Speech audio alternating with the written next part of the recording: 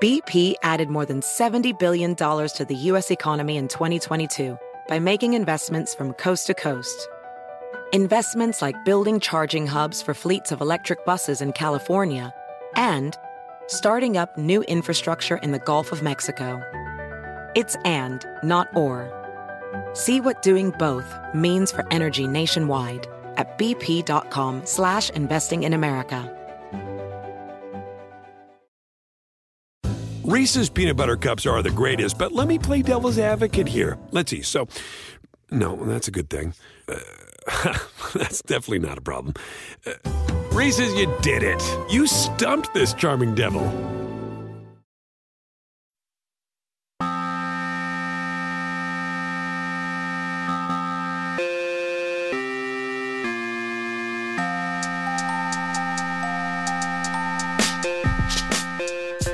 Hello everyone, and welcome to another episode of the TakeCast. My name is Davis Maddock. You guys can find me on Twitter at Davis Maddock. In this episode, I am joined by Kevin Cole from Pro Football Focus to recap some of the big takeaways from the 2022 NFL Draft, discussing some of the process stuff by these teams, and of course, some of the wide-ranging fantasy football impacts and ways to attack the betting markets as a result of who was selected in the draft. I think you guys will enjoy this conversation. If you want to support the show, you can get bonus episodes on patreon.com/takecast. That's always awesome when you guys do that. Or you can just leave a rating or review on iTunes or wherever you listen to podcasts. Now let's go ahead and get into the episode. All right, everyone, welcoming Kevin Cole back to the program. We got NFL draft takes. We got to fire off. It is Wednesday, May 4th right now. And, everyone hates Ryan Tannehill right now because he said he didn't want to mentor Malik Willis. But we've got lots of new data, new data points for how teams are making decisions, which teams are good, which teams are bad. And I thought it was a pretty interesting draft. One of the more interesting drafts to follow. I didn't watch the broadcast very much, just on Thursday night. Apparently, people said it was awful TV. So take that for whatever it's worth. I didn't. I was kind of just tuning into the God Paid the Bills here at PFF draft show there. I tried to do both at the same time. I guess I'm just not a multiple TV guy. So I was doing that most of the time. I think you get a little better coverage than you get whoever's, some player from 2 decades ago reading off the card and screaming into the microphone about who's actually being drafted. It's so late. The picks were happening so much later than it was getting reported. I felt like it was the worst ever as far as what was being reported on Twitter versus when the actual pick was coming out. I was getting picks, like multiple picks sometimes ahead of when they were actually coming out. Yeah, I did the ship chasing broadcast and the Underdog show, and it was like, and I had the broadcast up on my phone, and I mean, we would literally be talking about, like, on the show, we'd be talking about we'd be talking about pick 18 and pick 16 was about to happen on the broadcast or whatever. Also, the last 19 through 32 picks sucked. That sucked because we were all waiting for the Chiefs to take a wide receiver, for the Cowboys to take a wide receiver, for the Bills to maybe be dumb and take Breece Hall. Is Pickens going to go? Is this going to be the most wide receivers that ever go in the first round? We had 6 go between pick 10 and pick 18, and then it was just defensive players. And it's just like, well, I'm not here for this. Yeah. I actually got involved a little bit in the mocking process, but I'm always wrong on this. I mean, I concentrate more on the skill position guys. So I think I had Pickens and Sky Moore sneaking into the first round, and that was way off. I bet over 6.5 wide receivers and Pickens under 32.5. So there was like a moment on the Vikings are about to pick at 32, and I'm like, this could be my best ever NFL draft betting year, or just, another picking up nickels off the street type year. So I was really hoping, or for the Packers to come up to 32 for Christian Watson is kind of what I was hoping for. And it was a good first round. But one of the things I wanted to focus on to begin with is, kind of how we and we should evaluate these teams' drafts at the time in which they happen. I think grading a draft 3 years later is kind of a meaningless exercise, but it does feel like our main way for evaluating if a team had a good draft or a bad draft is how how they drafted relative to mock drafts, right? So the Chiefs had a good draft because they got a bunch of guys after they were mocked. The Ravens had a great draft because they, basically it's the equivalent of the auto drafter just drafting off of ADP and getting every guy who slides 10 picks past.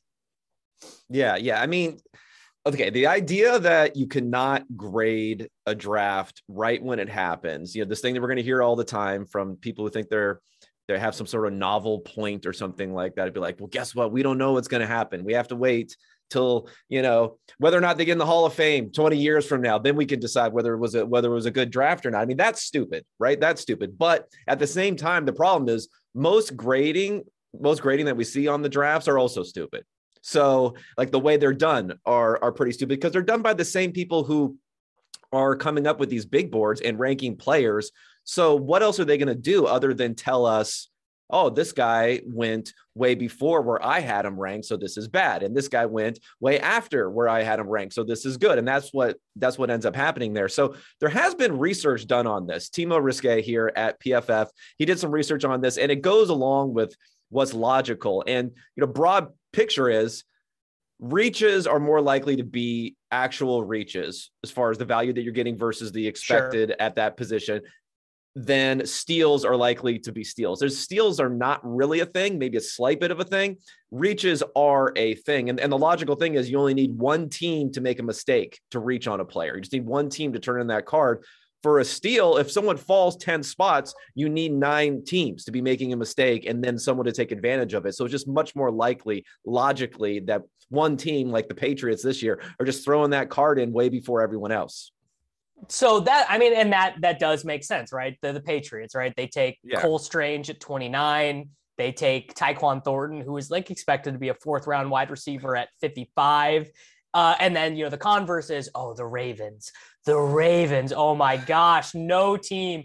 We can't keep letting them get away with this, right? The Breaking Bad gif. And it's like, the Ravens probably had a pretty good draft, but I don't have an in-depth scouting report on Kyle Hamilton or whatever, but I do feel like our priors also really factor into this, right? Where it's like at this point in Bill Belichick and the Patriots organization where they are at, we expect them to have a bad draft. So when they do something like take Tyquan Thornton in the 2nd round, we just are like, that's a bad pick. Whereas the Ravens take some safety 3 picks after he's expected to go on the grinding the mocks thing. And we're like, huge value, like smash. He's a football player, Yeah. I mean, this is part of the whole draft discussion. It's why it's hard to discuss the draft without being a little overly negative because it is about avoiding mistakes, though, I feel like, in the most part, when you're looking at these things. So, for the Ravens, we're not going to praise them a ton for definitely getting steals, but I think it's less likely that they make mistakes. And the one thing that I factor in,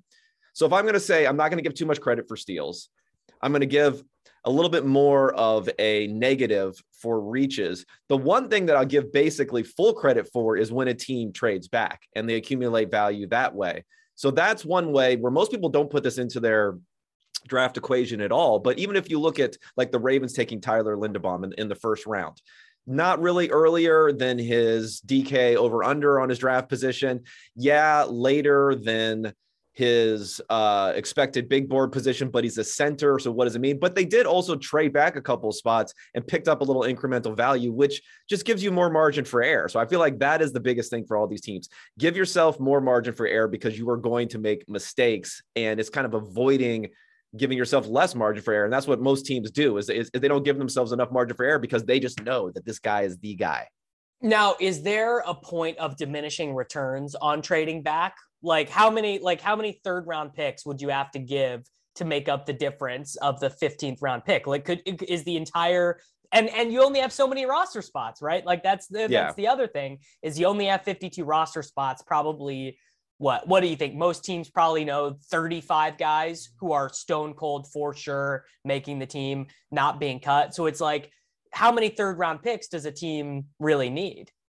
Yeah, I mean, theoretically, there are constraints on, how many players you can properly coach, how many players you can fit on the roster, all these sorts of things. But I don't know, just from people I spoke with who are in the NFL also, I don't think that's a big problem. I don't think they're like, oh, you know what? We got too many players here. We have too many guys. I think they want to take looks at more and more players. And what teams find out, even though we love to say, you don't know anything about guys after their rookie season. We don't know anything for so long. We got to give them time to develop. The reality is these teams know pretty early.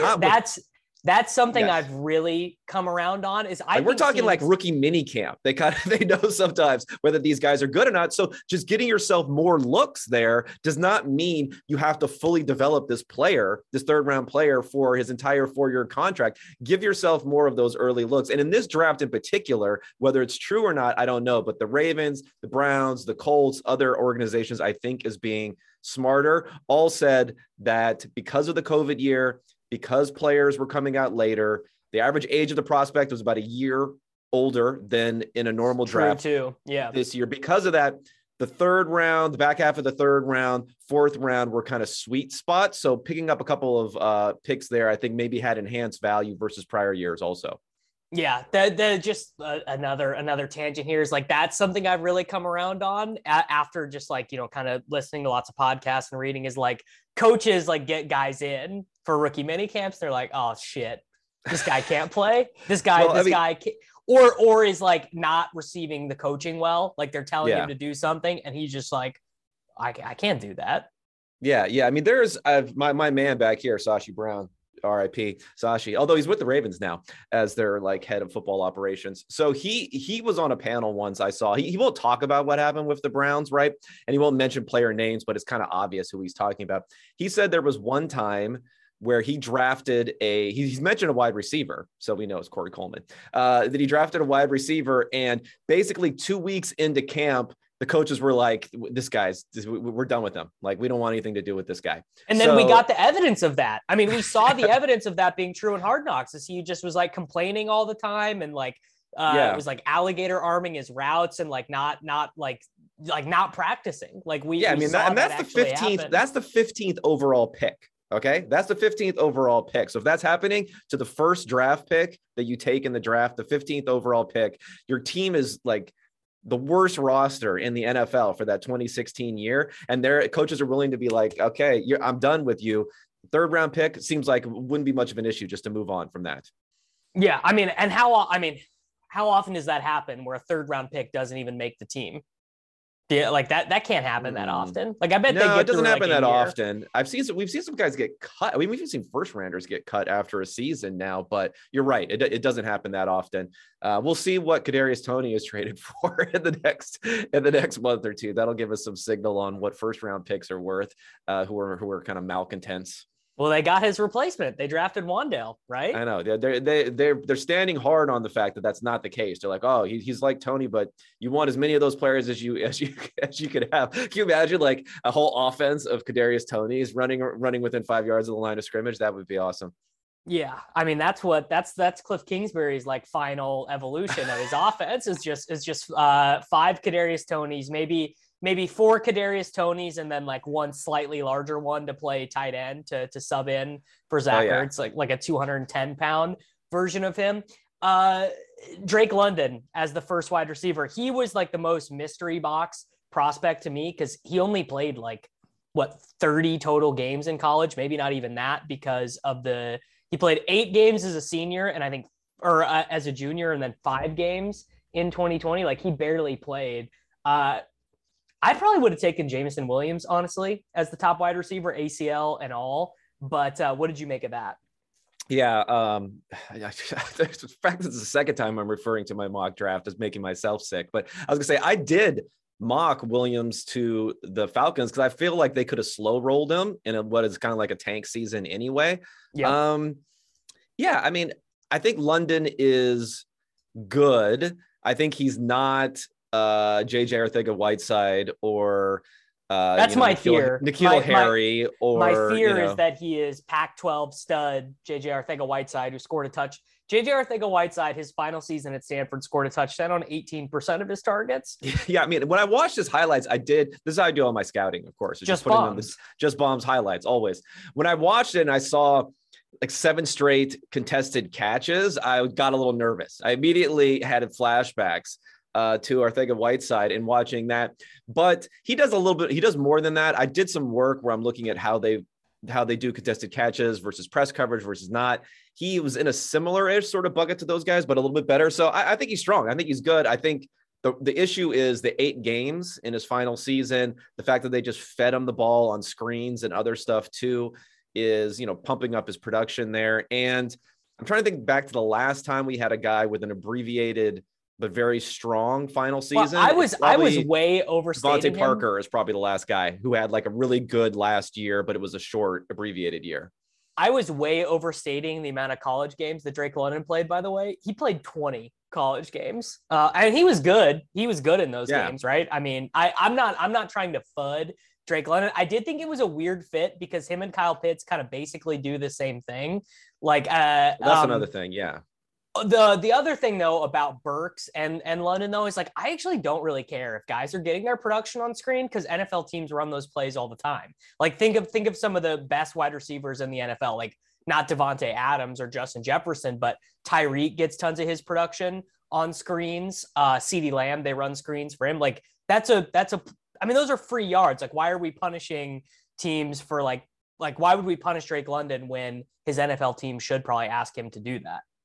Yeah, I think that's fair. I think maybe it harkens all the way back to Cordero Patterson and the fact that he was like so much of his production was on screens when he was in college. He just didn't have that much production. So I think that's probably a bigger problem. Bigger problem is if you have a lot of screens and you're not actually even catching the ball that much as a wide receiver. That's not the problem with London or with Burks. And when it comes to Burks versus London, I think we clearly saw that the NFL decided the top tier of receiver was London, not in this order necessarily, but the top tier, London, Wilson, Olave, and then Jameson Williams, because Burks is not in there though, because I heard. See, I think the NFL's perspective, because the Ravens were at 14. They said they were getting calls from people in the 20s about trading down probably for a wide receiver. And when Williams was gone, those calls, that was it. No one else wanted to come up for Dotson or for Burks. Yeah. I mean, I thought my take was Dotson was the worst pick of the first round. My thought would be that it was a weird trade back. It was a weird trade back to take yourself out of the top guys and then draft a wide receiver. I mean, on their board, maybe they view Dotson and Olave as very similar. Would kind of be my guess. Clearly, yeah. But my thought would be is that if you got the big boards of all 32 NFL teams and you put them together, the Commanders would have been the high point on Dotson, and I would think probably a lot of teams had him in the Sky Moore, George Pickens range of like talent and big board. And like, we're talking about, perceptions of teams influencing what we think of what they do. I mean, I just think the Commanders are hopeless. Like, I don't think they do anything well from top to bottom. So I'm just assuming that, and Dotson seems like a weird fit because like he does the same things McLaurin does. I don't know. I thought it was not good. Yeah, man. The Commanders could be hopeless, but I do think we sometimes have this impression of teams from a very long timeline. And you could say this points back to ownership, right? So maybe right. And that's what I'm saying. The ownership doesn't change, but that's what I'm saying. We do have new regimes that come in, but yet we still think like, oh, the Jets are the Jets, even when Joe Douglas came in, and Joe Douglas low key, not so great also. But yeah, I think sometimes we were reading to that a little bit too much, but I guess they tried to get some value in that trade back. At least it just seemed curious to me at the very least.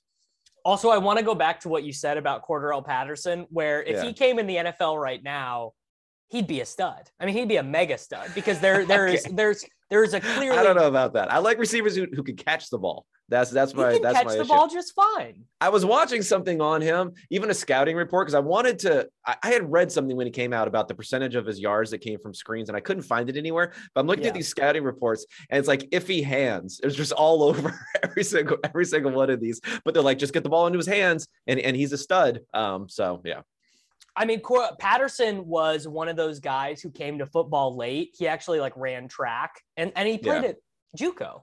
I mean, he was before he was a Viking, he had one season of competitive experience above junior college. Like And I mean, we just have seen this, right? We saw Ayuk do this. We saw Debo do this for the 49ers, where like they got care. I mean, Ayuk's first touchdown in the NFL was on a rush, and Debo scored like 9 rushing touchdowns last year. Like having these guys where the sole goal of a play is to get the ball in their hands, like that's so much more valuable of a thing than it was 5 years ago. Yeah, but I think you have to have some ability to threaten going down the field also, or else it makes it a little difficult. So I think that's the little bit of the difference there. But what's good for this receiver class is like guys like Burks. He did a lot around the line of scrimmage, but then sometimes he went down the field and stacked guys and caught the ball down the field. So I'm pretty high on Burks. I don't know where Burks is my 101 in rookie drafts, super flex or non. He is the top pick for me. What do you make of that? Tough. It's tough with Hall there, but yeah, not that tough for me. I mean, I can get with that. And I think the interesting thing is the over-unders are out in a few places for production for rookies. Prize Picks has them, I think. Yeah, I mean, I'm just looking at DK here. So they have Burks at 869.5 yards, which is 130 more than Drake London, who's second. And they have him at 5.5 touchdowns weighted to the under, and they have Drake London at 4.5 weighted to the over. So, I mean, for me, like if I was going to draft someone in Dynasty, wouldn't 10 out of 10 times you just want a rookie who was in the first round, who put up more production than any other rookie? Like, why would that not be the guy that you would want to have going into year 2?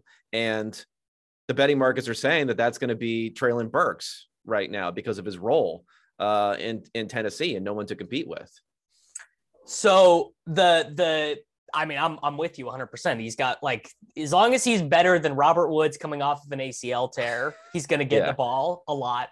So the Breece Hall bull case is, well, he's a really good running back prospect. His competition is Michael Carter, Ty Johnson, and Tevin Coleman.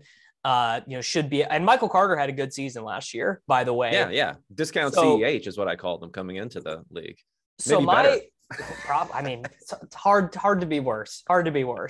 So my thing with Breece is, so he's Robert Saleh is the head coach. Michael Furr is the offensive coordinator. Both of these guys, are associated with the Shanahan regime. I mean, LaFleur just followed Shanahan around the NFL, right? Followed him from Atlanta to San Francisco.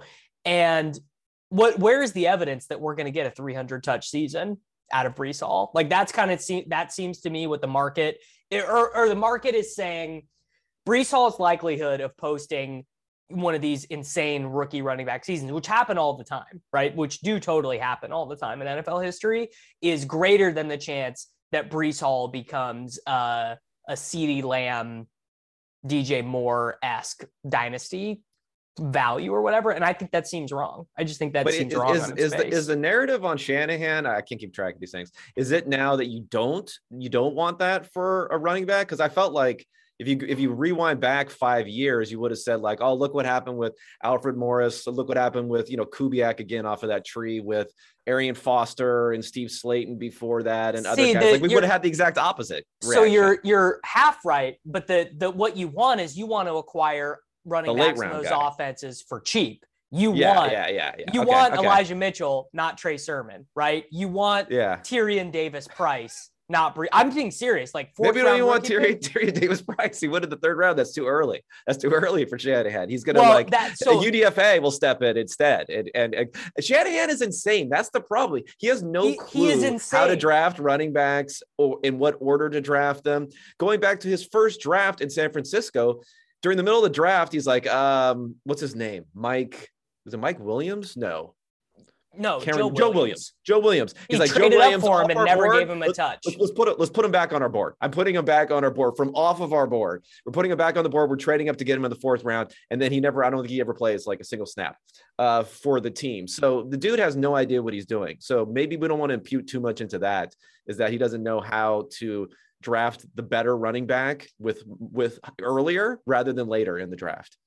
Yeah. I mean, just while I'm making this point, Trey Sermon was drafted with the 88th pick last year and was a 1st round rookie pick in dynasty drafts. Tyrion Davis-Price was drafted with the 93rd pick, and he is maybe not even going to be selected in some of these drafts, which like that is just like an obvious like market inefficiency to me, which is sticky. I mean, it's sticky. People love Sermon going into the draft. Oh, is that true?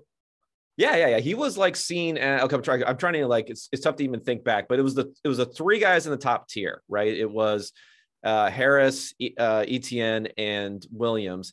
And then commonly he was seen as the fourth. He was seen as the most likely guy to be the fourth. So when they traded up to get him in the third round, bottles were popping for people that were high on Trey Sermon. And then obviously one of the most disappointing rookie seasons you could have with those sorts of expectations. Yeah. Let's talk about Deebo. What do you think Deebo is worth? Do you think the 49ers should pay him all this money that he's asking for? Or do you think he is the classic case of paying for past production and not future production because he just had what is going to be far and away the most efficient season of his career? Yeah. I mean, I think it's more the latter. He's not going to be this efficient again. The touchdowns were insane. The rushing touchdowns in particular were insane. How long those are. Like his expected touchdown number was, half of what it ended up being on the season. If you just look at league averages by, yards to the goal line and then his targets and everything else that happened there. So definitely overly efficient. And I think the market kind of told us the right thing. If you heard the offer, supposedly there was an offer where it sounded better than it actually was at first, because at first I think it said a first round pick and a pick swap. You're like, oh, more than a first round pick. No, it was like a first round pick and a swap in the other direction, right? That takes value away from that first round pick. I think it was like swapping, your first for a second or something like that. So it would have been less than a first round pick was the compensation that we're talking about there. And where AJ Brown is getting a first round pick and a late third round pick. So vastly different markets there. And I think that's fair. And I feel like they should be paid differently also. But, you have the floor at Christian Kirk, which makes it difficult. Yeah. And I mean, Christian Kirk ruined the NFL, right? I mean, are you on board with this take? This is my biggest take of this offseason is that Trent Baalke ruined not ruined or made it better, depending on your perspective. If you like all these guys getting traded, I mean, in my opinion, Tyreek doesn't get traded. AJ Brown doesn't get traded. Hollywood Brown likely doesn't get traded, maybe does because of like the intricacies of what's going on with the Hopkins suspension and stuff. And I think Adams still probably does get traded because he is worth a lot of money. And I don't think the Packers were going to pay him. But basically, And how good does that trade look for the Browns right now, acquiring Amari Cooper for a 5th round pick? Yeah. I mean, again, I don't think Cooper's seen as being on the same level as those guys, but you're definitely right. I don't know if it's that much Kirk. I feel like the NFL, and we're seeing it, how many trades happen in the draft, just period. Obviously the Rams stuff, F them picks. I think there's like a FOMO aspect now where they used to be people were risk averse to trade away picks for players because if those players bust, you're screwed and you're going to get fired. But now it's like your fear of missing out of the upside of potentially building those sorts of players. So I think more than anything, what's happened this season is teams are willing to trade away a lot for these players. So I don't know if it's Christian Kirk as much as saying, we're going to give you a first round pick and then a few more picks for Tyreek Hill. I'm not sure if teams be willing to do that for, a 28-year-old wide receiver a couple of years ago. I feel like that kind of greased the wheels more than even the salary stuff. Yeah. I mean, that's interesting. And I guess, because wide receiver is a more premium position now. So it makes more sense. Trading a first round pick for AJ Brown is kind of a move you have to do if you want to be a serious team. You can't really get away with Jalen Guyton as your second wide receiver anymore. You got to have, which I think is why Mike Williams just got all that money. Teams have definitely learned that quarterback production is very sensitive to wide receiver quality. Yeah. I mean, and these are almost, Godfather kind of offers. It's tough to say, nah, we'll pass on taking all of these picks and then potentially have to pay our guy a certain amount. So I don't know. I don't know. I do think though, for the AJ Brown of the world and the Deebo, that's when the Christian Kirk money becomes interesting because, AJ Brown, he's signing this deal, an extension 4 years, 25 million a year. He still has this 4th year of his deal for $4 million added into it. So it's a $21 million a year for 5 years. Christian Kirk is starting his contract immediately. Right. 18 million a year for 4 years, I think. Right. So like, and is older. Those are actually kind of close. Those are actually kind of close-ish, you know, like Christian Kirk is 25 and AJ Brown is 24. So it's like you also are like a year young. I thought Christian Kirk was older than that. I mean, it's a bad contract by the Jaguars, but also like they're the Jaguars and that's what they have to do. I feel like we see bad. I mean, what did Golladay get last year from the Giants? He got the bag. 4 years, 72 million. Yeah. I mean, a lot of guys get the bag in free agency. So I don't think that was the driving factor as much as teams being willing to trade everything away. And I thought it was like a rookie quarterback thing, which has been the case most of the time, but Derek Carr doesn't fall into that situation. But we definitely saw that here with AJ Brown, right? Jalen Hurts is making like $800,000 a year or something like that. It's insane how much cap space that gets cleared up from that.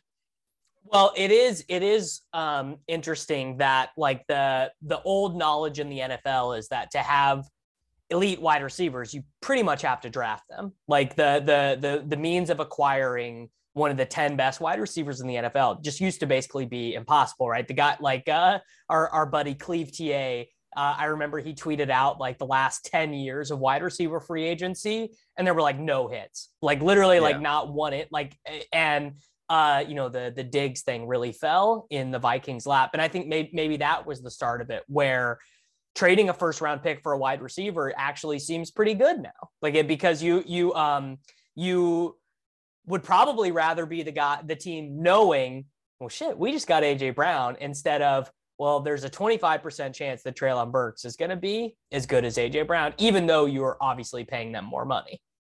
Yeah. I mean, I think it was like the wide receivers changing teams is bad. Like, we don't know if they're necessarily that good or not, when the truth was probably those free agent wide receivers were just not any good. I mean, but you could still say that receiver is a player you have to draft in a way, because it's still not free agents that are any good. It's still, you got to trade away something to get them. So you're not drafting them directly, but you're using substantial draft capital to go get them. I mean, Juju Smith-Schuster signing in free agency, Marquez Valdes-Scantling signing in free agency. I'm not ready to put the nail in that coffin yet. My take is that the Chiefs are not going to take the massive step back that people were anticipating on this trade. I think that they're going to kind of cobble it together. I can't tell if that's pure hopium. Like, I can't tell if that's my brain tricking myself, or if this approach of they have 13 wide receivers under contract right now. So like, I can't tell if this is me hoping or actually being like, well, they kind of have a plan here and maybe it works. Yeah. I mean, it's probably safe to bet on the quarterback without the top wide receiver versus the reverse, right? Like, Tyreek Hill's production is probably going to plummet vis-a-vis whatever happens to his ADP is still crazy high, by the way. If you're drafting in fantasy football right now, he's like an early second round pick, and I don't see any way he pays that off. Waddle would have to like disappear. Waddle would have to become like not a thing, I think. Yeah, and again, your new Shanahan disciple who talks about running the football he seems like a donkey. Yeah. The problem is his like affectation when he talks. He kind of seems like he's almost stoned or something like that. He doesn't seem smart, even though I guess he's a Harvard. I don't know. He went to one of those I think Yale. I don't remember. He went to one of those Ivy League schools. So he doesn't sound great.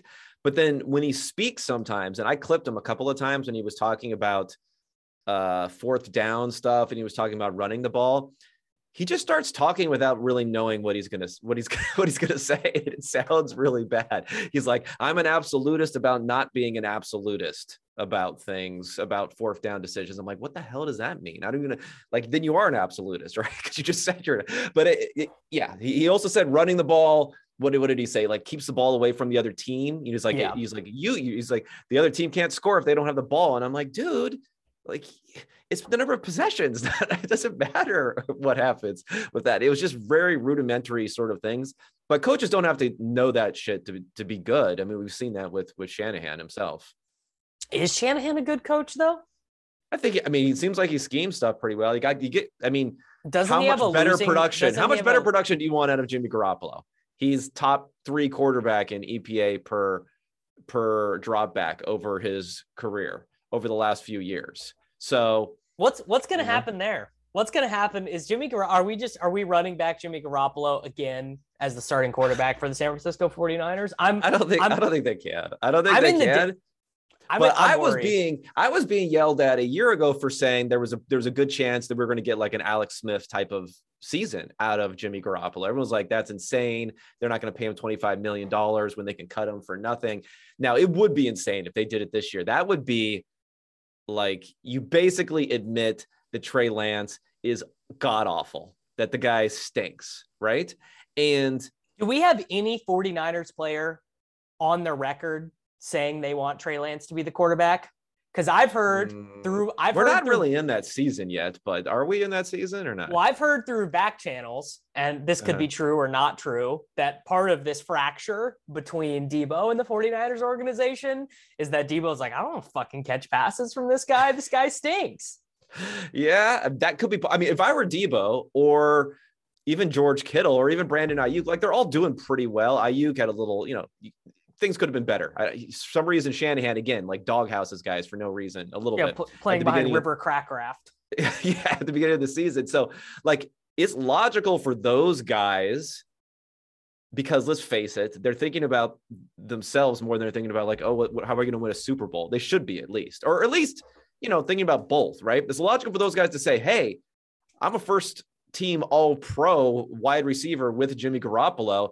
I'd like to run that back. That sounds good to me, right? Versus bringing in an unknown. And I believe the Shanahan did not want Trey Lance. And I believe that too. I believe he wanted Mac Jones and was basically bullied into people saying like the guy loves Kirk Cousins and Brian Hoyer types and Matt Ryan CJ Beathard. Yeah, so Nick he Mullins. likes guys. He likes guys that are just going to go out there and just execute. Just try to just throw the ball like those Debo. Like Debo, what is he going to do with Trey Lance? Trey Lance is going to try to bomb the ball over the top. What Garoppolo was good at and it ends in an awful looking interception, 1 out of every 20 passes, but just fire the ball right into the middle, right between the zone, right, over some guy's head, potentially tipped interception. And Debo would catch that at the perfect moment and be able to run an additional 30 yards after that. Is Trey Lance going to do that? Most quarterbacks, aren't that type of guy. He's not that type of guy. Yeah. It's just like, I don't know. It does feel like there is a world where we live in where like Trey Lance never enters a season as the starting quarterback for the 49ers. I really hope this is not true. The market is saying it's not true. These fantasy, like the best ball championships and stuff, but Jimmy Garoppolo and the Panthers don't have the cap money anymore after everything that went down with, they could get it. But as of right now, they don't seem like the team that's going to take on Jimmy. And it did seem like that for a while. Well, I mean, the quarterback market is definitely thin as far as teams that want I mean, that's why these guys fell in the draft, I think, too. There were just fewer teams out there than we think who want a quarterback. So Baker and Jimmy are, I don't know. I don't know where they're going to go right now. In Carolina, yeah, you can't be like, oh, you know what? We have Sam Darnold paying him $18 million and we're going to bring in Jimmy Garoppolo and pay him $25 million a year. That's not a recipe you can do. Well, it feels like Baker's going to Seattle, right? Feels like that's what's going to happen. I don't know. I guess so. I don't know what Seattle's plan is. They're drafting fucking running backs in the second round. I don't know what the hell they're doing. Kenneth, would it surprise you to know that Kenneth Walker is the consensus like 1.3 right now in rookie drafts? Because that really surprised me when I did my ranks. Yeah, no, that would surprise me. I mean, they have Chris Carson. Re-signing Chris Carson a couple of years ago was like a big thing for them, and so they re-signed Chris Carson. He plays 4 games. They've already paid the guy like $6 million. He's probably he might never play for them again. They re-signed Rashad Penny, former first-round pick, for okay money. $6 million, I think. Now they draft a guy in the second round. It's just incredible content to see Seahawks fans who I think are generally sharp, because so Russell funny. Wilson, because It's Russell so Wilson funny. was like an analytics guy versus Andrew Luck. Like he had the better numbers. So that whole fan base got pushed, I believe, a little bit towards being a sharper fan base in order to justify Russell Wilson. And now it's just pain. Well, and they were the DVOA champions too for like 2 years in a row. They were like the number one team in Football Outsiders, DVOA. So like our buddy Ben Baldwin, Zach Whitman, some of these guys are like big noted Seahawks fans. And then the organization has just done a total heel turn to become, I don't know. It's like, I think Pete Carroll like maybe wants to be Bill Belichick or something. And like, that's part of what is playing into this is like, he just wants to play his boomer ball. Oh, well, he clearly believes. I mean, I don't think these guys are, trying to lose. He clearly believes you run the ball and you play defense, and then you get a few little marginal gains through throwing the ball, and that's that. So I don't know. I don't know. I mean, would you, if you're a Seattle fan, would you be happy about Baker Mayfield going there? I don't know what sort of. I would, but I'm an Oklahoma fan, so I love Baker, and I mean, I think Baker throwing to Tyler Lockett and DK Metcalf with the two new tackles they drafted, if they're any good, like I think that team could be decent. Yeah, I think it could be okay. That's not conventional. If Baker had a chance to go to Detroit, that was one I was thinking about him, only because John Dorsey is there, who drafted Baker. And Detroit might say to themselves, we're going to be good this year. Maybe I don't know. Their defense is still pretty bad. They're in like greatest draft ever mode. Everyone in the city of Detroit, it's like this is like the loser Super Bowl after a draft week when all the Jets fans and Lions fans are just. Like, I mean, don't put that evil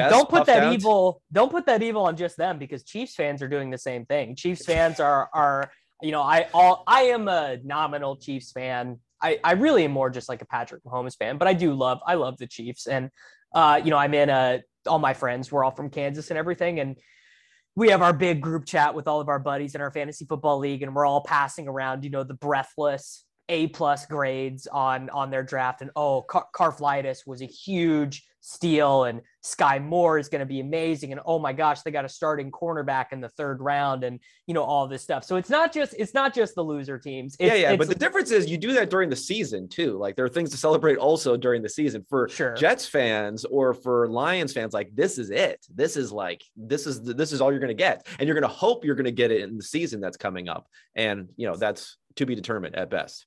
Yeah. I mean, what did you make of the Sky Moore selection? Is Sky Moore like, we already found the new Tyreek Hill? Yeah, I don't think we found the new Tyreek. I mean, I wouldn't even like Tyreek Hill that much coming out. That shows you like how you can be so wrong about some of these guys.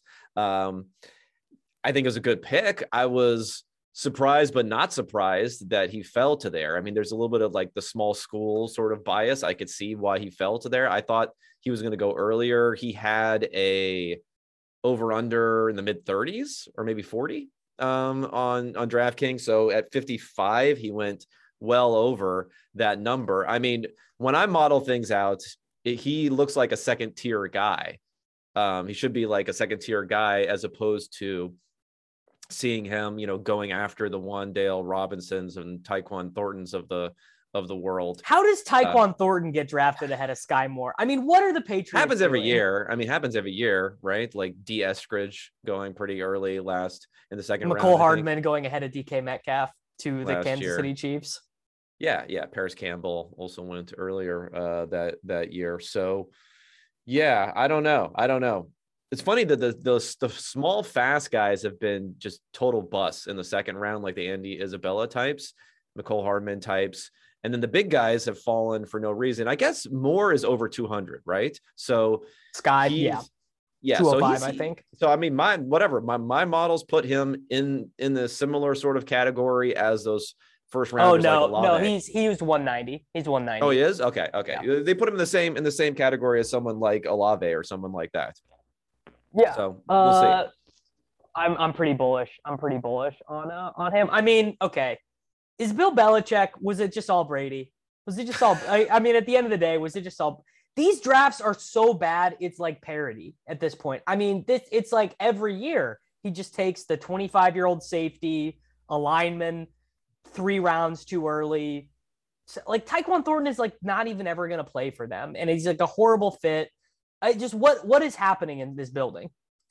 I don't know. I mean, they haven't been drafting that well, but no, I don't think he's bad. I mean, I think, again, by the things that I believe you can really fully judge someone on, trades. Again, they traded back in this one. Yep. They traded back. They gained some value. They consistently do that. They let players walk. They don't sign guys to huge deals and then get stuck underneath a mountain of dead cap. So, they do those incremental things. This, I agree, taking guys, 40, 50 spots above where you're assuming they're going to go is not exactly winning, but to me, it's less, as long as he's doing the other things right, then I can cut him some slack on this. But are they doing the other things right? Well, they traded back. Like I said, they traded back. No, I mean like as an organization. Like, I thought their free agency was awful last year. And now, I mean, teams will say, you'll say like scoreboard that they did pretty well during the season, but I think that was mostly not even their free agents that had to do with that. I mean, the Aguilar, Bourne, I thought Hunter Henry was good though. Like I did agree with that. $16 million for Jonnu Smith, and now they're talking about converting him to fullback because he's so useless in their system. I mean, if Mac Jones didn't fall to them last year could have been. I was obviously way too early on this one, but I was basically saying this is like potential last hurrah for Belichick a year ago. And then they drafted Jones and he ended up being way better than you would have expected. If they didn't get Mac Jones, what would they have done last season? Cam Newton would have come back. Can you imagine that? Can you imagine if Cam Newton came back and they spent all that money? Oh, you probably like Cam Newton, but Cam Newton came back Not and they anymore. spent all that money and they Not spent all that anymore. money in free agency. Like, what would they have done? They easily could have gone like 5-12 or something, and the whole thing fell apart. And then it would have been like Belichick, Grandpa, let's get in the car. We're taking you to a new, new living situation. But even like the style of football they're playing is like regressive. And it's like, I've heard this theory floated out that like, I mean, obviously Belichick was ahead of the curve for a long time. They do things smart in the draft. They were one of the first teams to be really aggressive on fourth downs, but like Belichick was one of the guys who grinded the small edges when no other team was doing that. And now that more teams are grinding the small edges, they've lost some of their competitive advantage. Oh yeah, no doubt. I mean, like their relative advantage on fourth downs has gone from being near the top to very low. And the one when I've shown that before, people will say like, oh, well, they don't have Tom Brady anymore. It's like what does that matter? Like you want to, like even having Cam Newton or someone like that, like you figured he was someone you'd want to go for it on a 4th and 1 with more so than even Tom Brady. So yeah, I don't know, but again, I'm not gonna harp too much on the reaches or the steals on there. I'm more just pick up that incremental value and see what happens, and positional value. So of course, a guard isn't ideal in the first round. I mean, the Cowboys did it. Not feeling good about that. Yeah, I mean, everyone was putting them in but you saw that. Did you see that they actually decoded their board? The board, yeah, amazing work from weirdo football Twitter to decode the board from. So yeah, Jerry Jahan Jones. Dotson was like much lower than what he was in the second. He had a second round grade somewhere for them. Trevor Penning is it Trevor Penning or Trevor Penning? The Trevor tackle? Penning was not in the first or second round for them. And then he ends up going to the New Orleans Saints. I'm saying the Saints are the worst team, worst front office in the NFL. I mean, it's like people have been the tweet that Warren Sharp had a great tweet about like the list of players that were taken with the picks that the Saints traded. And it's like they just traded like a whole boat full of useful NFL players for the pick that ended up becoming Chris Olave. Oh yeah. I have Warren muted actually. I can't take some of the content there. But if you look at what they've done, they have had a few players who have hit big, who have lasted a long time. And those are like gold when it comes to ability to restructure their contracts and just continually kick the can down the road. And it saved them. Well, Drew Brees saved them for a very long time. And then now having good players where they can just continually restructure and kick the can down the road has saved them for a while. And they're still going in. I mean, imagine the process of saying, we have no money. So we're just going to get an extra first round pick. Everyone on the planet knew they were going to take a wide receiver and a tackle, and they did. Yeah. And then they traded up again to get the wide receiver. Because they had to have this exact thing. They should have just taken Burks. They could have just sat where they were and taken Burks and a tackle, and they would have been fine. Yeah. I don't know. I'm not a huge fan of Penning either. Maybe it's just like I don't like the penalties. The guy had like 6 unsportsmanlike conduct penalties last year. I'm not going to hold that against him because I think my favorite guy, George. Those are drive killers. Those are drive killers, though. Yeah, I mean, you can coach that stuff, though. I guess. I mean, psycho is psycho, but yeah, go ahead. Well, I really like George Pickens, and that was being thrown out about him, that he has like an attitude problem and that like is going to get penalties and stuff. Like there's like a whole highlight reel of him like literally throwing defenders to the ground at the end of run blocks because he just is like a psycho. The guy just loves to play football. But like for Pickens, for me, I'm like, that's a huge green flag. I'm like, I love that about this guy. Well, it sounds like it goes deeper than that with Pickens. I mean, that's the rumor mill, right? For why I don't know if he fell that much, but he fell a bit. I mean, he was 14 months ago the consensus top wide receiver in this class, and then he tears his ACL, and then all this whatever. I didn't read anything. I mean, 14 months ago, Sam Howell was the number 1 pick. So what do you? No, Spencer Rattler was the number 1 pick, which is like. Well, I saw Howell in places too. Yeah, Howell was number 2. Excuse me, on the PFF way too early mock. The Rattler 101 to being benched for an 18-year-old and transferring. It's one of the funniest storylines of. That's actually more excusable in some ways. Like he just got outplayed by a stud, right? Except Brandon Williams kind of stunk. It's like he had one really good game against Texas. Initially he was good, right? Yeah.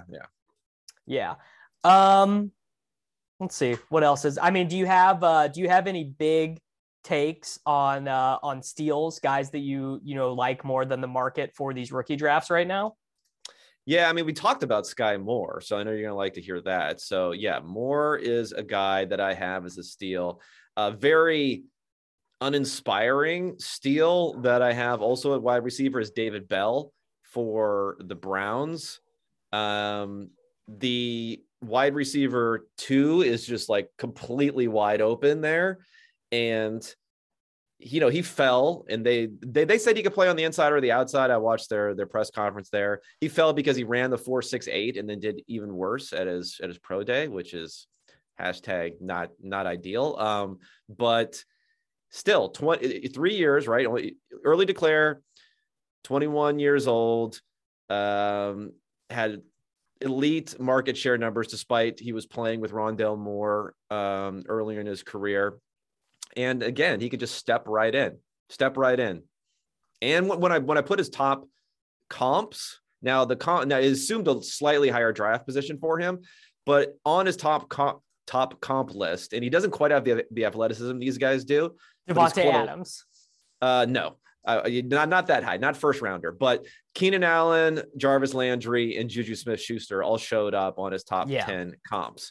So again, I think those guys are more athletic than he is, but if he could be a discount version of any of those guys on a team that needs someone to step in. I mean, who is it? Donovan Peoples-Jones and Anthony Schwartz, who doesn't look like he didn't look like he knew how to play football basically as a 20-year-old rookie.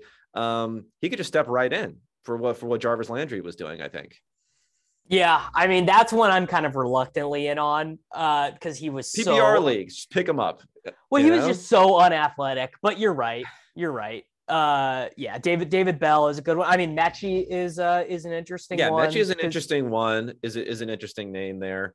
Jalen Tolbert is really interesting because if he's any good, he's going to be playing as the 3rd wide receiver for that, and he might not be any good, and they might just play James Washington. But there's a lot of opportunity for him there. I mean, my model doesn't like Tolbert as much as I like him. He's a Just Bombs all-star for me. When I watched him, I was like, whoa. I was like, this is good. Like, this is really good. And he was ridiculous in his last season. The problem is he's 23 years old and he's at a small school. But yeah, his measurables are all good. And he had like basically a 50% market share of receiving yards in his final season, which is totally insane. But it was South Alabama as a senior. well, South Alabama, but you know that we are still getting like the COVID ramifications from some of these guys. So it's like, who could say maybe he would have been an early declare or whatever. True. Which is sort of it. So what do you think about Wan'Dale Robinson? Well, you're talking to the wrong guy because I love Wan'Dale. Like Wan'Dale is like, he was okay, give me your like arc or your range throughout the offseason. Because I feel like Wan'Dale was a name that people knew, right? And like Wan'Dale going in the second round, people could have said, okay, I get that pre-combine. The combine happens. He falls a ton, not even necessarily for the drills, because he ran a 4.44, although in his first he weighed 40, 174 pounds. Yeah, in his first 40, the unofficial time was like 4.5 something. So I think people like wrote him off because his arms were like the shortest arms in the history of the NFL. And then he weighed 179 pounds. But clearly he fell after that. And now he's kind of back where some people were suspecting he could potentially go in the first place. But yet I feel like everyone's like, this guy's dead to me. So started out super high on him. Yeah. Like maybe back end of the first round, super high. Weighs in at 100. Well, Wan'Dale is like just like a perfect guy for today's NFL, right? Like he had 100. You said that about Patterson earlier. You could say that about Rondale Moore, right? And Moore is not. Well, Rondale could be good. We'll never know because he's in the Cliff Kingsbury black box. We'll never know. I feel like a lot of these guys could be good. There's too many of these slash types where they're like, oh man, in the right system. Yeah, you got to go to the right system. Yeah, how come none of these guys ever go to the right system? Well, I think this one might be one because clearly they have a role. Like I mean, we've seen someone be successful in this role already, right? We saw Isaiah McKenzie when he was on the field was like huge success, right? Just like crushing for them. And yeah, a wide receiver. Like that's a little bit of, yeah. I mean, wide receiver who is he crushing? I guess he was. All right, go ahead. But so anyway, Wan'Dale, if you didn't know, was actually recruited to Nebraska of all places as a running back. So like think about like the machinations that would have to go into a guy being recruited to the University of Nebraska as a running back. He does really well there for 2 years. Like averages a bunch of yards per touch, bunch of yards per carry, basically learns wide receiver on the fly, then transfers to Kentucky in the SEC, totally changes positions, only gets 7 carries his final year at Kentucky, and dominates to a degree of like which you never see. He had 1,400 scrimmage yards. No other pass catcher on the team had more than 600 scrimmage yards. He scores a bunch of touchdowns, like in all their big games comes through, which is something that I like to look at. Like, this goes back to our old the Odell Beckham thing where like he got all his production against like Furman and stuff like that, and that didn't happen for Wan'Dale. For example, had his second most catches of the year was against Georgia, for example. But basically, he's just a profile of guy I like, which are these slash players. He's really fast, and the second round draft capital did a lot to allay my concerns, because if he was a 4th round pick, he's dead. We'll never see this guy. He'll never see the light of day on an NFL field. But being a 2nd round pick is basically one very important vote of confidence that we will see him play. Okay, so for running backs, a couple guys just quickly. Dameon Pierce is probably the number one guy as far as a value type of guy, just because Rex Burkhead and who else do they have there? Why is the name escaping me now?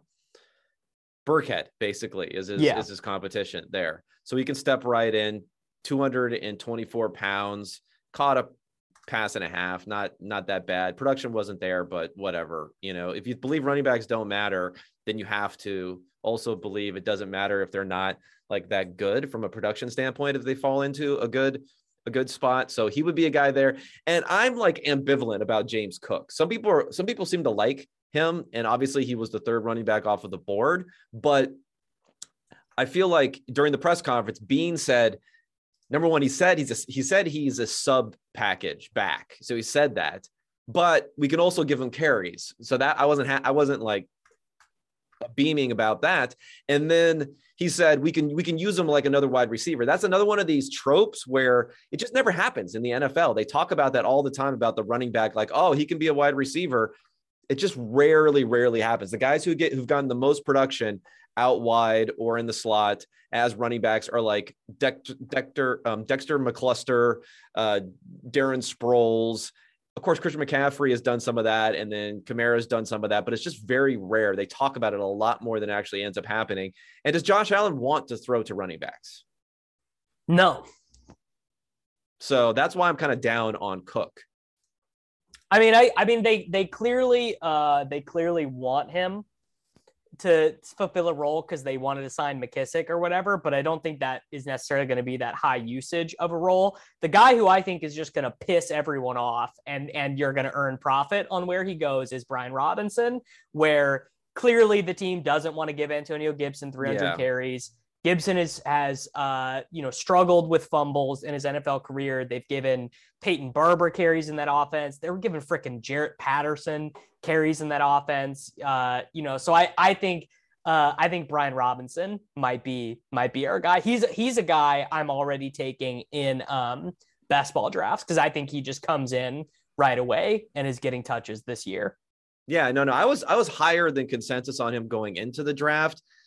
We'll see. Well, I'll see where people end up coming out on him. I'm a guy that I wasn't necessarily as high on, but now post-draft could be interesting as Tyler Algier, this guy, because 5th round, not ideal, but Falcons, they don't have Jack. So it's another one where if you're just looking for someone who could fall into a starting role, again, another 220 pounder. So he could conceivably do everything. He averaged over a couple of catches a game, 4.6, but whatever. It's at 224 pounds. So I'm not that worried about it.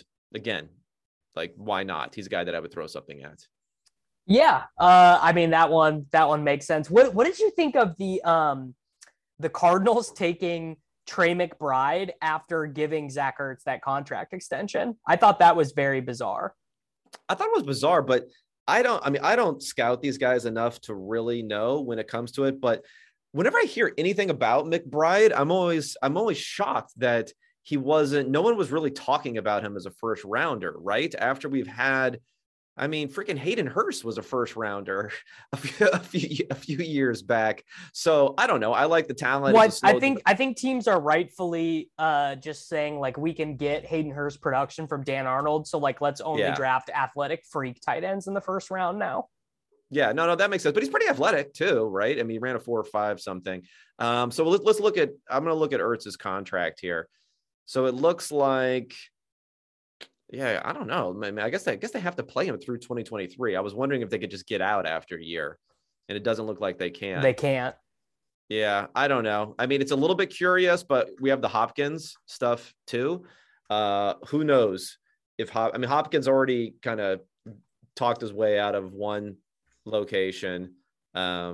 They're probably regretting that contract. And now the guarantee, I don't know if there were any guarantees left, but now they're voided, of course, for Hopkins too. So that's a good point. Yeah. Who knows what'll end up happening on that front. It's not a surprise to me that they doubled up as far as getting Marquise Brown and then also getting another pass catcher. They need some guys. What did you, I thought that was a great trade by Arizona and a kind of a puzzling trade by Baltimore. I think it made sense from both sides. People were really trashing the Cardinals for it. And I think it's fine if you look at the fact that they got back a 3rd round pick, right? So it mitigates some of the cost. They'll have them for 2 years for a total of, I don't know, what is it, like $15-16 million or something like that. With the 5th year option, they can decide what happens after that. We don't really know also with Brown. I feel like he's one of those situations where if you want to just talk about guys, if you want to target like upside, quote unquote upside, then you're just like, he's a guy that could be interesting this year because we just don't know in a non-Lamar Jackson offense, NFL offense, what he could potentially do. And he could have even had some big numbers last year if he could catch the ball. And I don't think he's always going to drop multiple touchdowns. I don't think he's always going to drop multiple touchdowns. I mean, he is getting open, right? He is getting open. down the field for valuable catches. That sounds good. That sounds like a good thing to and me. The shower narrative. I mean, you can't beat the shower narrative. Yeah, that's part of it. I have a little bit less on the shower narrative than some. Kyler wins the Heisman. Hollywood wins the Blitnikoff. You know, it's like that's a pretty good shower narrative, right? I mean, that is Joe Burrow, Jamar Chase-esque, I think. Yeah, and people loved. I mean, Marquise Brown was the first wide receiver taken in the draft with DK and Debo and all those guys. So yeah, he obviously looked good playing with Kyler Murray before. Yeah. All right. I mean, you got any other big peccadillos or bugaboos about this draft? I think that was a pretty good conversation. No, I think that's, I don't have too much else going on here. I mean, it wasn't, it was not a blockbuster. That's for sure. It was not a blockbuster, but no, how can you say that? Any draft was not a blockbuster. AJ Brown and Hollywood Brown were traded within like 10 minutes of each other. Okay, I'll give you that, but I'm talking about the draft itself, like teams that are hyping it, fan bases that are hyping themselves up over this. It's like, I don't know. Like I saw, of course, now I'm calling out PFF here. I think they had someone who, I don't know who it was. It's probably Sam Monson or someone was like, this is a franchise defining draft for the Detroit Lions. I mean, maybe, I don't know. Like they still have Jared Goff as a quarterback, right? I don't know. I think it was so stupid for Malik Willis to be a third rounder. Like I get all the criticisms. Yeah. I'm totally in agreement with that. He can't throw in the middle of the field or whatever, but I don't care. No one wants Garoppolo or Baker. Garoppolo and Baker would have been pretty hot commodities in most off seasons, but no one seems to want anyone. Well, I'm a big Matt Corral guy, so I'm very interested because I think he has if I were going to pick like over-unders for passing yards in season 1 for the rookies, I guess you'd have to lean Pickett because he's a first round pick, but I'd have Corral pretty close potentially. Because Darnold's not good. We know that. Do you like any rookie of the year bets so far? What was that? Pickens is 33-1. Rachaad White is 80-1. And I kind of like that. I mean, that's a Leonard Fournette ankle turn away, I think. Let me look here. I do not like. Well, Burks is interesting. Yeah. Even though it's plus 750, so he's already a huge pretty price. High. Yeah. He's already pretty high. People will probably be interested in Breece Hall. I don't really see it. I don't know. It doesn't look great yet. This is pretty ugly. If you want to go total long shot, what do we have here? Rachaad White, 80-1. I just gave it to you. Yeah, I guess you're right. I mean, that's not bad. That's not bad because that is someone who could step in. And all the people who like watch him play come away being like, that guy's sick. So I don't hate Jalen Tolbert 50-1 either, but that would also need like a CeeDee Lamb injury probably. Yeah, I'm not big on like wide receivers potentially winning as rookies if they're not pretty high draft picks. Well, Dameon Pierce, who I mentioned, Dameon Pierce is 40-1. Now the problem is like a Texans problem. I kind of like he plays for a crappy team. I kind of like Stingley as defensive rookie of the year potentially at 12-1, but I just feel like if it happens for the Texans, did it actually happen? Like, does it exist? Does the NFL is anyone aware that it happened? Like, if Dameon Pierce has 1,100 rushing yards, does anyone care? No, they will want. I mean, by and large, these awards are won by players on teams that are winning games. Yeah. But if you lead the NFL in rushing or something like that, that's helpful. How is Justin Ross on here? That's 40. Oh, the people love the same Justin as George Ross. Pickens. Yeah. Like how? He didn't even have a team until like a few days after the NFL draft ended. Who else here? Zamir White, if you think Josh Jacobs, I guess maybe still is 60-1, not that great. What do you think about that's why Daniel Jones leading the NFL in what's Daniel Jones' most passing yards? No, not a chance. Not a chance with the Josh Allen system here? You'd have to give me like 500-1 to bet that on Daniel Jones. Daniel Jones, how about 80-1? He's 80-1 right now. Because the thesis behind he's below Davis Mills. He should be. Well, he's gonna have Daniel Jones protection now. He has Brian Daboll. Remember, Daboll started with Josh Allen. Even when Josh Allen sucked, Because he would throw the ball 20 straight times at the beginning of a game. The thesis behind Daniel Jones succeeding is that he turns into like a Josh Allen representation where a big chunk of that comes from rushing. I guess, but I'm just saying, okay, just listen to this though, theoretically, right? Here are the quarterbacks in order who are after Daniel Jones. Okay. Yeah, a bunch of nobodies. Kenny Pickett, Malik Willis, Baker Mayfield, Taylor Heineke, Sam Darnold, Drew Lock, Justin Fields. I would bet Fields. I would bet Fields over. Maybe Daniel Marcus Jones. Mariota, Andy Dalton. These guys are like not even gonna. Most of them are not even gonna play necessarily. So just a betting philosophy thing is, I'm only making this long shot bet that is like you're betting into a market. Like calculate the hold on this. I bet the hold is like 30% or something insane on this market. But I'm only betting on one of these mega long shots if it happening is actually going to make me happy, right? Jalen Hurts last year 125-1 to win MVP. That was a great bet because if it happened, it would make me happy. Daniel Jones leading the NFL in passing yards would be like a disaster for me financially anyway, because I'll have spent the whole offseason fading him, betting against the Giants, not playing him in DFS. Like it's just not likely to be a good outcome for me. Yeah. Okay. That's fine. That's fine. I'm interested though. I'm interested in this 80-1 here. Yeah. Well, you bet that.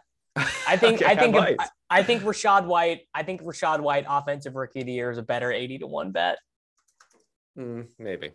Yeah. I'll think about it. Yeah. All right. What's coming up at PFF?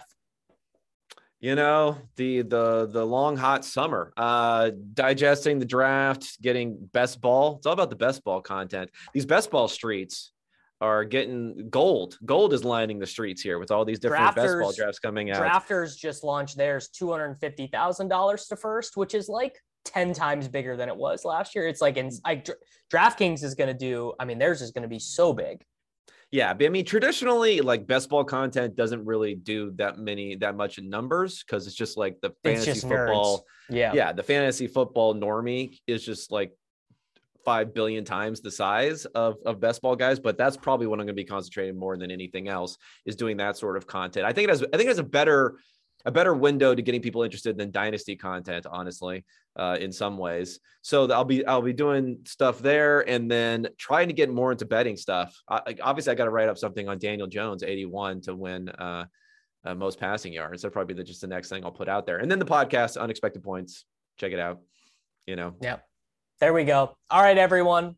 Kevin Cole, ProFootballFocus.com, Unexpected Points. We will be back next week.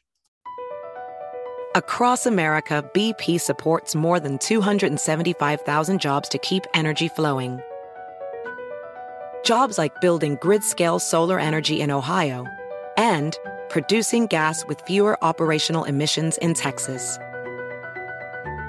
It's and, not or. See what doing both means for energy nationwide at bp.com/investing in America.